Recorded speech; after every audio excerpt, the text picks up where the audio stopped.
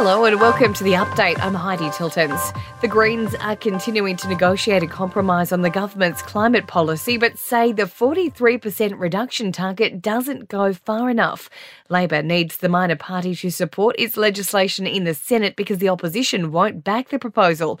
But Greens leader Adam Bandt says Labor's plan is still flawed. It's clear this election where both Labor and Coalition, who spruiked more coal and gas, both saw their votes go backwards. You can't put the fire out while you're pouring petrol on it. Unions are calling for former PM Scott Morrison to have his pay docked for the week and face a hefty fine for missing the first week of Parliament. Mr Morrison is in Japan visiting the Japanese Prime Minister.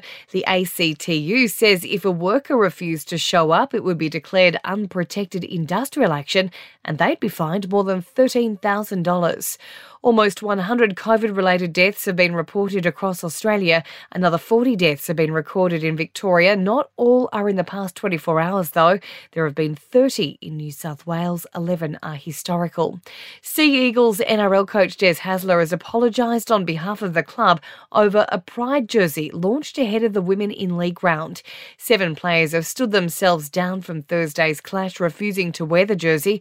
Hasler admits the club made a mistake in not consulting its player group. We wish to sincerely apologise for the mistakes we have made. We wish to apologise to the minority groups within the community who embrace the rainbow colours. Queensland MP Milton Dick has been chosen as the new Speaker of Federal Parliament. Sue Lines has been chosen as the new Senate President. And sanitation floor mats have now been delivered to every international airport in Australia for passengers arriving from Indonesia. The screening tool is being rolled out to stop the highly infectious livestock disease foot and mouth from entering the country. In sport, the Tasmanian government is in a standoff with the AFL over a licence for a 19th team. The AFL wants the state to fund a majority of the cost of a new stadium, but the government is holding firm on only playing half. And Australian swimming star Kaylee McEwen has reportedly withdrawn from the 400-metre individual medley event at the Commonwealth Games.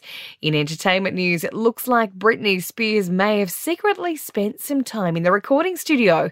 It's been revealed the singer has joined forces with Elton John for a remake of one of his greatest hits, Tiny Dancer. Paris Jackson has landed another high-profile modelling job. The musician, daughter of the late Michael Jackson, named one of the faces of Kim Kardashian's successful Skims swimwear brand. And Selena Gomez has been spotted looking glamorous in a sheer pink Versace gown.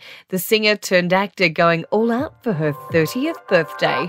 And that's the latest from the Nova Podcast News team. We'll have another episode of The Update for you tomorrow.